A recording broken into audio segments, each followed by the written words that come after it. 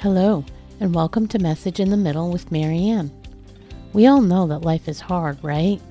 It's messy, it's unpredictable, but it can be wonderful all at the same time.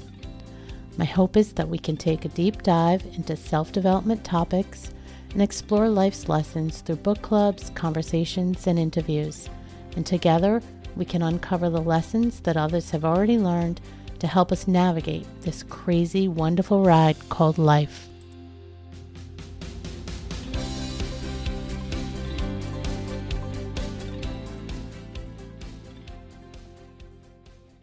Hello and welcome to Message in the Middle with Marianne. Today I'm speaking with a guest who has years of expertise in an area which many of you are working on, your relationship with food and with your body. My guest, Kerrie Folsom Nygard, is the creator of the Freedom with Body and Food program, founder of the Brain Management 101 life coaching practice, a certified life coach, nutrition specialist, and personal trainer. She's a graduate of the Beating Binge Eating program, a previous fitness instructor, and last but probably most important, the mother of 6 children. Kerrie, thank you so much for joining me today. Thank you. I'm so happy to be here. That's quite a bio. You got a lot going on there.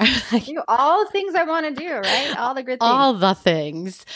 So this is an area of focus that's near and dear to my own heart and the journey that I've been on over the last several years, but also lots of people in my Facebook community and that listen to the podcast.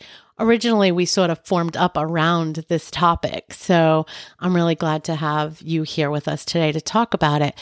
I think one of the things that we've come to realize is as different as we all are in our lives and the details of it, we're all very much the same as well. And for that reason, I'd love if you could share some of your background and sort of set the stage on how this unfolded for you, what was your pivotal turning point, and what that history looked like, because I bet it's going to match up a little bit with some of what we're used to. Yeah. Well, I think what's interesting, this topic affects everyone. And the reason for that is because we all have a body. Yeah, right. Like, we're not here if we don't have a Right. body. We are no longer among the land of the living if we don't have a body. And so the way that we view our body, our thoughts about our body, and the biggest thing that I'm going to get to, the biggest pivotal point for me, I'm going to lead up to, will kind of address why this is such a big thing and why that matters so much in regards to why I do everything that I do in regards to my professional practice. Growing up, I'm the youngest of a dozen children, literally a dozen children. And we grew up kind of wild, running around on acreage and having a grand time. But I'm the youngest of many boys. And as I began to, around the age of like 8 or 9 or so, I remember beginning to think that there's something wrong with my body. And I think that's pretty normal for many women. At least as they start to no longer be a little girl, but no longer a young woman. They're kind of this in-between stage. They start to become self-aware, which is when you learn about brain science really makes sense, because around the ages of 7, 8, 9 is when we gain the ability to start self-reflecting. Where we don't believe everything that everyone says, we start internalizing and creating our own internal dialogue. And so this is part of brain science going on here. So we become self-aware and we start to compare ourselves to other people, right? And so that's where a lot of women start to come up with this idea of, wait, my body doesn't look like that body. And this is what society is telling me women's bodies should look like. And I'm becoming a woman. And so diet mentality, thinking that we have to change our body in order to feel valuable, or in order to be accepted, starts to filter in. And I was no different. I remember thinking my belly wasn't right. And I'm sure someone made some comment along the way and maybe poked my belly and made comments. Anyway, I became like the chubby girl. I remember in 3rd grade being teased for my weight. And so it began this way. And then I started my first diet around the age of 13. I remember starting to diet and then dropping weight and getting lots of attention from the opposite sex for doing that, and really starting to feel like, oh, that's the way to go. But when you restrict, that never is very good, especially from a brain science standpoint, because food is fundamental for our survival. So when we restrict or limit foods, even if we're getting enough calories, just the idea that food somehow is good or bad or restricted or off limits is going to get the attention of that subconscious brain that's hardwired for survival. Well, I didn't know that at the time, but this whole diet mentality and this idea that I need attention, I need to be accepted, sent me onto a course of going up and down in my weight all throughout my teenage years. I can look through and I can be like, yep, I was up there and I was down here and I was up there and I was down here. Except I didn't keep very many pictures around from when I was up, right? We don't keep those pictures. Yeah. And so I usually have to go to my mom's house and look through her pictures to find those because I weeded those out through my teenage and young adult years, right? Yeah. I was going to say we have that closet that has size whatever to whatever, right? That range because you go up and down. Yeah. Yeah. As I was a teenager, I went through this, right? And then even to college, and then even into my married years and into my childbearing years, I did this up and down thing. And I got certified as a personal trainer and got all this nutrition certification. But in my efforts to do that, it was in an effort to try to separate myself from that little girl who was teased about her weight. And this, like, it was somehow I was trying to validate myself. Well, in the year, it was after I had my fifth baby. So it would have been 2015. So I'd lost and gained this baby weight 5 times, right? And I'd restricted and I'd count calories and I had lost the baby weight again. And so I was supposed to feel relieved and happy. And this is normally where I would have gotten pregnant again, but I was not ready to get pregnant again, right? And so there I was kind of left in this place of I'm not getting pregnant again. So the cycle's not continuing. I've lost this baby weight. But I could not stop thinking about food. I mean, it was incessant. I remember helping my husband out in his office, and all I could think about was this protein bar in my purse. And I wasn't hungry, but all I could think about was this protein bar. And what am I going to eat next? And what did I eat earlier? And because of what I ate earlier, what should I eat further in the day? And oh no, there's this in my house. And if I eat too much of that, what will I have to do to undo it? And I could not think about other things. I woke up thinking about food. I went to sleep thinking about food. And all day long, I was thinking about food. So there was this extreme going on. Well, I didn't know it, but my survival response in my brain was so tripped, meaning my brain was in this feast famine type mentality of either I diet or I binge, either I diet or I binge. And so I wasn't going into binge mode, which would have been like when I get pregnant, right? Or I wasn't into like, everything's okay now. And I didn't feel good about restricting, but I was at this weight that I thought I would be happy, but I was so trapped. And I'm a person of faith. And so I'm a prayerful person. And I just decided I don't want to live my life this way. And for the sake of my sanity, I'm just not going to do this anymore. And what I mean by that was I'm not going to let my brain be in this. I didn't call it diet mentality then. I just called it, I'm not going to worry about this, meaning food or my body, and I'll probably gain weight, but I'm just not going to worry about it anymore. Thinking that was a really wise choice. And I remember I was on my knees praying about it and I was in tears saying, I'm just so frustrated. I'm just not going to do this anymore. And I was like seeking God's like stamp of approval. I'm like, give me a feeling of peace, right? Like, I don't know how many of your listeners are prayerful people, but even if you're not, I think we oftentimes will turn to the universe to give us a sign or whatever it is. And very clearly this phrase came to my mind and I didn't expect it, but it was, keep going, Kerrie. And I was like, what? Huh? Wait, what? me? Like, did I hear that? Like, did you hear what I just said? Like, I should really put this aside so I can absolutely, like, this is too much. I should just sweep it, as something of the past and focus on bigger and better things. And it was, keep going, Kerrie. And I said, okay, but did you hear how I said how miserable I was? And so I had a conversation with my husband, and from that point forward, in the days and weeks and months that followed, I was really on a journey to learn how to be in harmony with my body. Mm-hmm. And there were some pivotal points that happened during that time. We lived in this rental house. We were looking for some land at that time to build a home. And I'm sitting in that home now. That's a whole nother story. But I was in this bathroom in this rental house, and I was just kind of going through this kind of a redefining, because I had looked at my body for so long as if she's this way, then I'm where I'm supposed to be. And if she's this way, I'm not where I'm supposed to be. So I reflected on pant sizes and scale numbers and so forth to tell me if I was okay and allowed to feel settled in the world. Yeah. And I think that many of us can relate to that. Completely. And I was standing there, I just showered or just was about to shower, and I was staring in the mirror. And when you kind of like you're not really looking at anything. You're kind of staring through it. I was kind of having this like kind of staring off moment, looking at myself in the mirror. And I like caught my eye and I started looking deeply in my eyes. And I had this huge epiphany, and really strongly settled upon me was this idea that, oh, I'm not this body. This body is not me. I'm in this body. Like, this is my arm. These are my legs. This is my body, but it's not me. And I began to view her as this most important partner. Everything shifted because I realized that at some point I'm going to die, right? And I will no longer be in the land of the living, and I won't be in my body, but I believe I will continue to exist. Therefore, I'm not my body. So I began to reflect upon her as a separate person, not completely separate because I'm within her, but separate in the way of how I would reflect on any relationship in my life. And I started to treat her accordingly. And I noticed that I had some ideas of, oh, I appreciate my body, but I would really appreciate her and love her if, and when this happens, then it will be so much better. Even though I like appreciate her now, like I wasn't full in on this like overt, like body bashing thing. I was like, you're supposed to appreciate your body.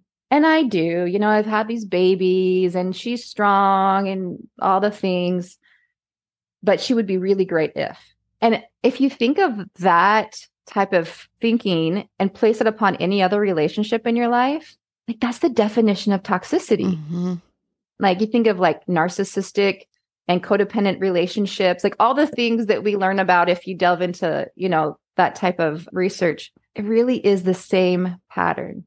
You're great, but yeah, if we can change you, yeah, right, to be the better thing or to be what I want you to be. It's not unconditional love. It's not even love. It's this manipulative pattern. I need you to be this way so I get to feel this way. Yeah.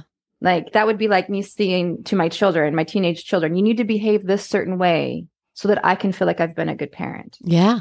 Like how manipulative would that be? Body, you need to comply to these standards that have been handed to me by the world, the standard of beauty, so that I can feel validated and acceptable and worthy and confident. Yeah.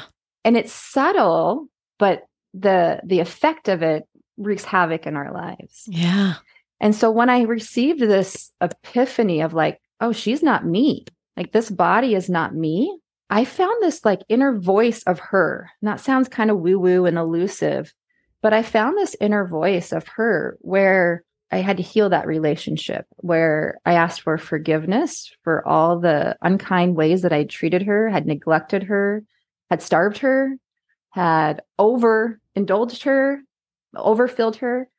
I didn't really confer with her in any way or shape or form as to what I would eat or not eat. It was according to plans, according to calories. I started to listen to her, just like in any other good relationship, I would listen to them. And I would have unconditional love and acceptance for them. And everything shifted. I stopped thinking that I could only wear certain clothes in my closet if the scale said that I could, right? Like I'd be like, oh, if it's a low, if the scale is low, then I can wear form-fitting clothes. But if the scale is up, then I better wear these, like, do you know what I'm saying? Yeah, like we all do these little mind. Yeah. Yes. Like, of course I do. Yes. But it's all made up. Yeah. Yeah. It's just made up. Why wouldn't we? Why can't we?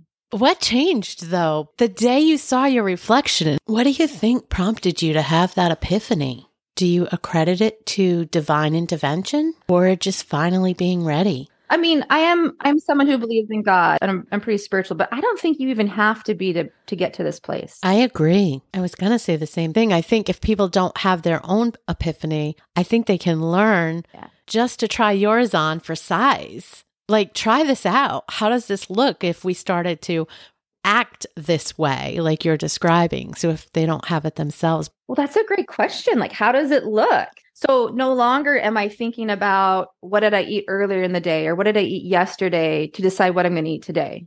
Instead, I'm in the moment with my body. Yeah. And rather listening to this, I talk a lot about in my practice, the subconscious brain or the lower primal brain out there we oftentimes call the monkey brain or the reptilian brain, but this lower primal response of the survival brain, it doesn't have the ability to reason. And so that's the part of the brain that feels so incessant and gives us these food urges that feel out of control.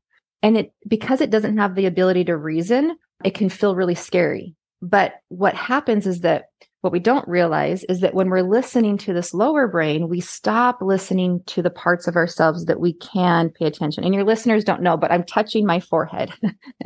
And what that means is that your ability to reason comes from this higher brain function. It literally comes from your higher brain, like your prefrontal cortex. It's the higher part of your brain. That's where we do our conscious thinking, where we create, where we learn, where we form language, where we make decisions, the executive functioning of our brain. And when we're in a survival response of, oh, I got to eat this food urge, we're not up in this conscious thinking self. We're down here in this survival response brain. And so I spend a lot of time working with my clients and showing them the difference of when they're in this lower brain type hardwired programming of survival, which we don't want to hate on. It's there. It's allowed us to survive. That's why the human species is still here.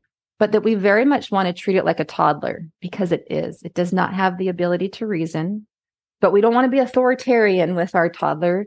We want to be kind and compassionate and curious and help lead it to where we want to go, but also realize that the toddler doesn't have power to get us to do anything, that we're driving the car. But so often the toddler climbs out of the back seat and gets in the front seat and starts driving the car. Right? Yeah. Yes. But when we can get, this is the biggest trick. When we can get really clear on, oh, this is my lower toddler brain. That's not me. Yeah. That's primal based thinking. The true self is, who do I want to be?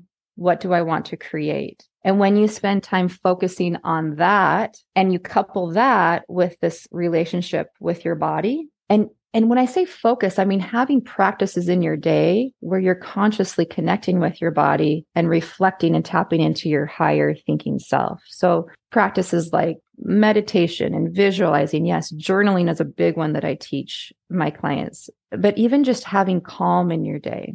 And then the internal way that we talk to ourselves is really important, way more important than I think we can even realize. There's lots of fascinating studies out there on the power of intention on living things, on plants, but even just on ourselves and the words that we say. They have an energy and they have an influence and they have impact. And this is being shown now in measurable ways through science as well. But we don't have to have science to validate that when we talk crappy about ourselves in our head, we're going to feel crappy. Like, we just know that. 100%. Yeah. Can we step back for a second? Because I don't want to bypass the topic you brought up. I want to dig in a little bit on the topic of that chattering voice that doesn't go away, that I'm sure most people listening can relate to. We know it's there. Many of us who have done some of the work around this topic and researching and, doing the books and joining clubs, whatever, we know that that's our lower brain talking, that's not our highest brain and the reasoning isn't there, but it's very difficult to stop it sometimes. Yeah. So how do you shift that, or how do you advise people to kind of shift out of that or build a practice around that? Yeah. Once you get to the point where you are noticing, because I do believe noticing is the first step to really recognize it and kind of call it out for what it is. Yeah. What do you advise to do next? I would say the biggest awareness is number one, but a close second or even on the same level. And this is really important, or you will never change. And this is what makes it so hard, because you said it's really hard to change. And the reason it's really hard is because we shame and judge ourselves for it. Valid. We think, I should be over this by now. I should have changed this by now. If I was who I was supposed to be, I would have figured this out by now. And I just want to say, you just made all that up. Yeah. Who's to say you shouldn't be? Yeah. Because what happens is that when we think, that goes along with the internal talk, right? When we think the way about ourselves, like, why aren't you over this yet? Transport that into like the way we would look at a child. This is one of my favorite analogies for this. Let's say, a baby that's learning how to crawl and hasn't learned how to walk yet. Would we say, you stupid thing, you could walk. Why are you only crawling? Why haven't you figured this out yet? What? You fell again? You got a bruise on your head? Oh, you are so dumb. Why haven't you figured this out by now? Like, to us, that seems so ludicrous. Right. Because we think that we're adults and should be on that. But we have not stopped growing. We have not stopped evolving. And so I just would say, give yourself space to accept that you are on this journey throughout time where you are expanding and growing as a being.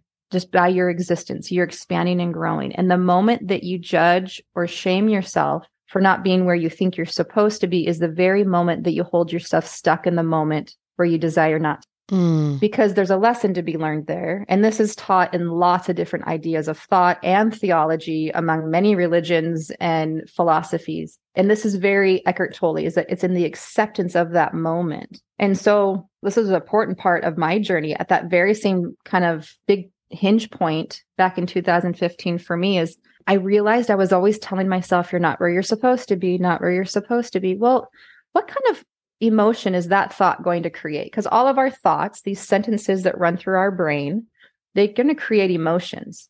And so if I'm always telling myself, I didn't realize I was, but once I had that awareness, right? Because that's the first step, awareness. And then that close right along with it is not shaming yourself for it.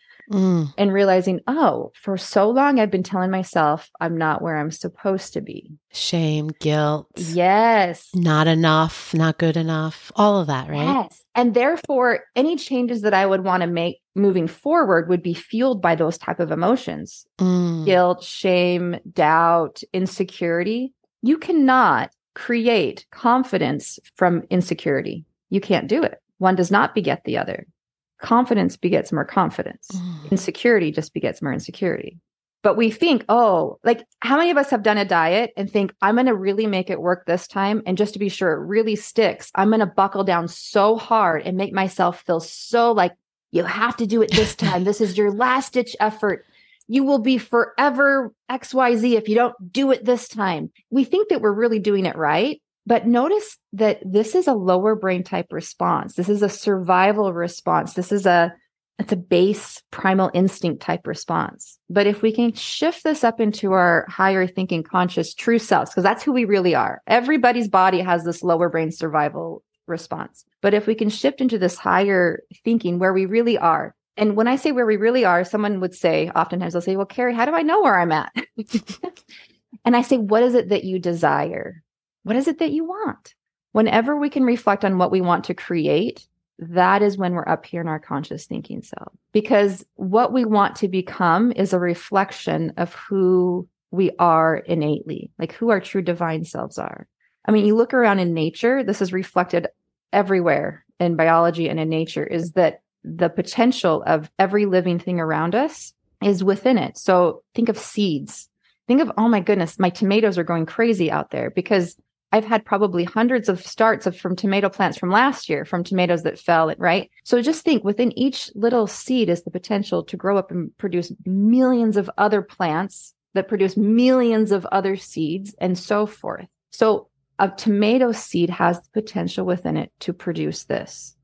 And every seed that's planted has the ability to produce what it desires to become. Now, the tomato seed does not desire to produce a bush and produce raspberries because that potential is not within it. And so when we think about who we are, I'm not saying that we're seeds. This is just an analogy, but who we truly desire to be or what we truly desire to experience. And I'm not talking, putting up our feet and watching Netflix, though that can be part of it.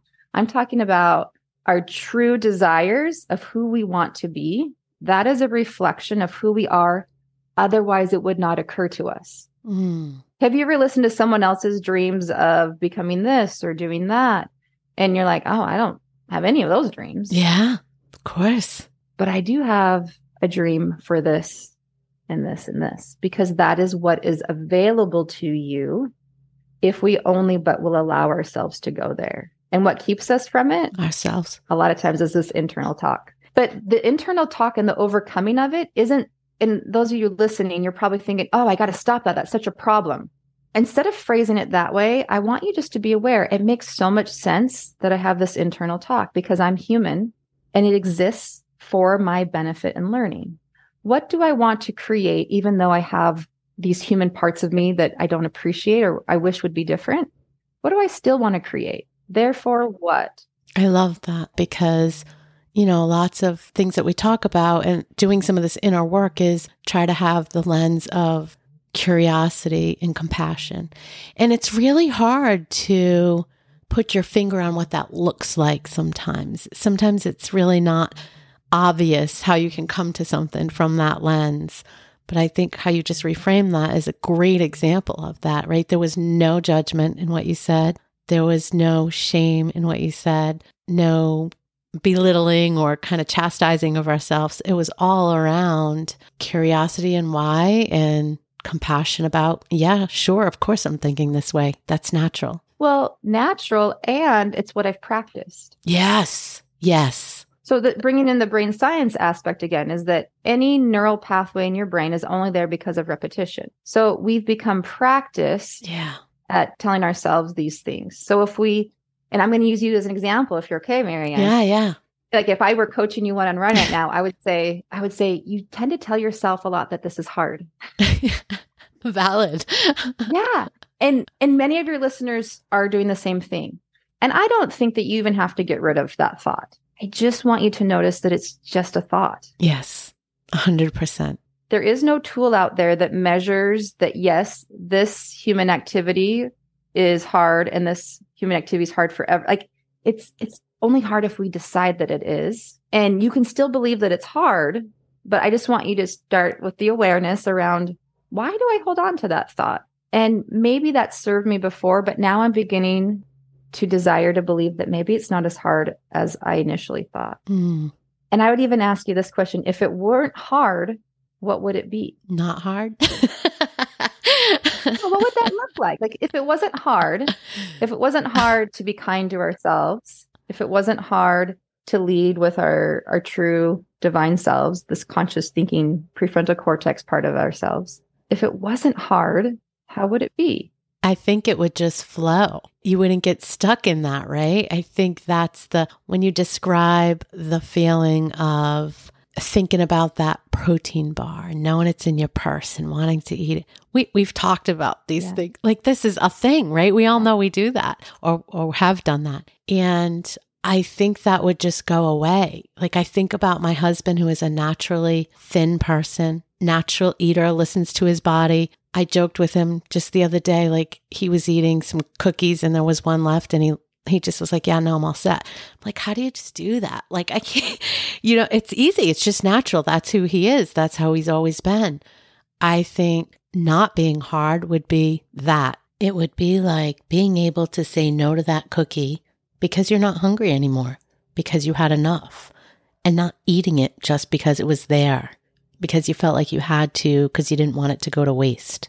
It would look like that. As you're talking, it's reminding me of someone who's in my program right now. And for the last 12, 13 years, she was an Overeaters Anonymous. And she said it would every single meeting would begin with, my name is such and such, and I'm an I'm an overeater, or blah, blah, blah, blah, whatever it is that they say. And she says that became my identity. And so what does that identity mean? It means that food is always going to be hard for me. It means that I can't trust myself around food.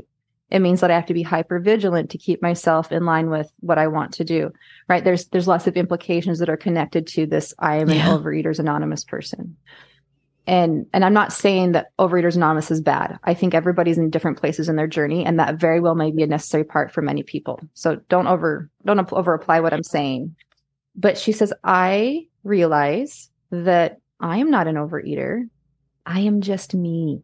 And so when we get rid of the hard, when we become a little bit more practiced at creating the space between this lower primal brain and this more elevated, higher way of thinking that is where we really reside, we learn that we can trust ourselves. And when you find that place of self-trust, it's not hard. Yeah. Like you said, it flows and it feels so good. That doesn't mean that life doesn't come up. It just means we don't live most of the time in this difficult place. It means we find a flow.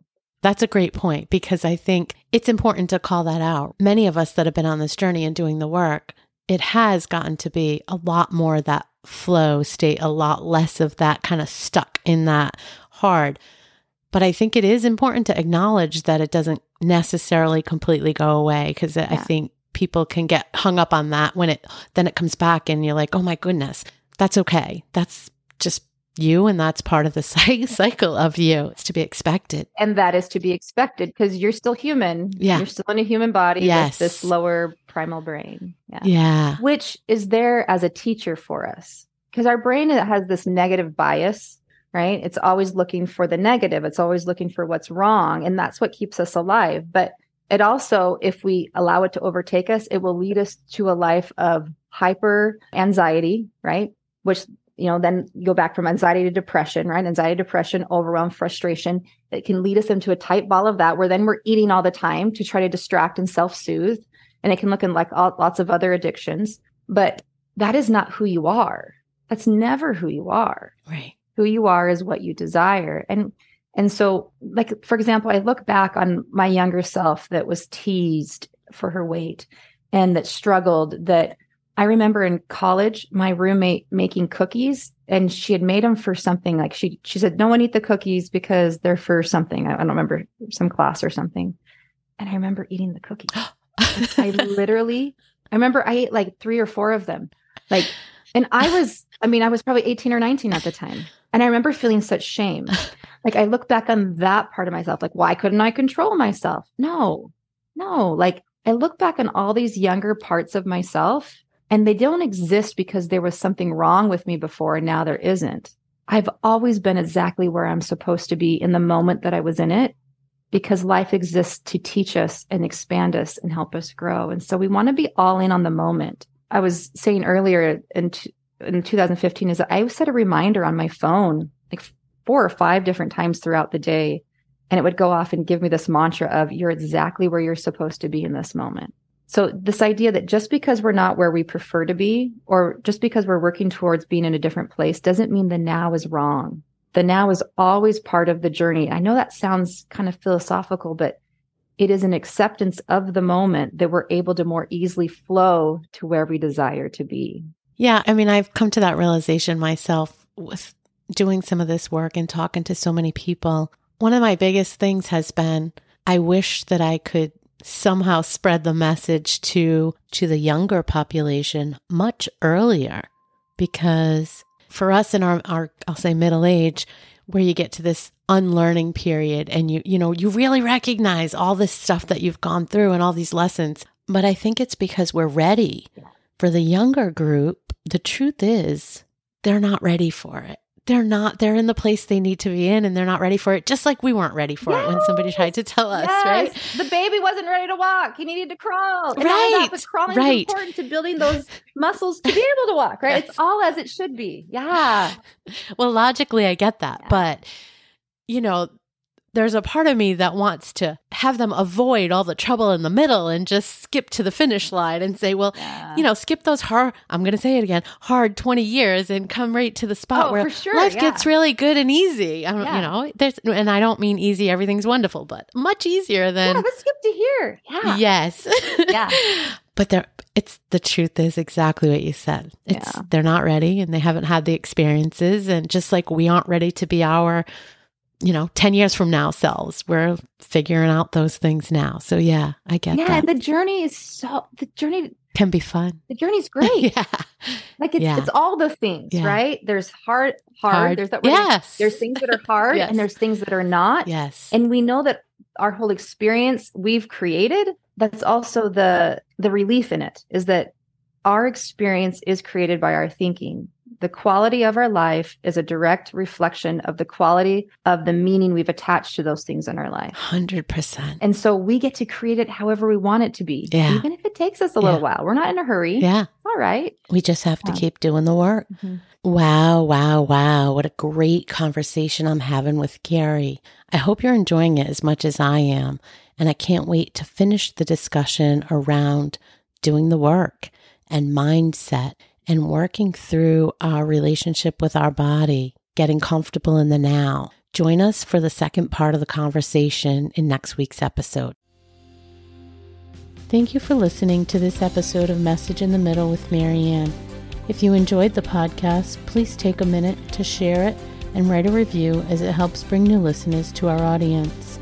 If you'd like to keep the conversation going between episodes, please join us at Facebook group Message in the Middle with Marianne.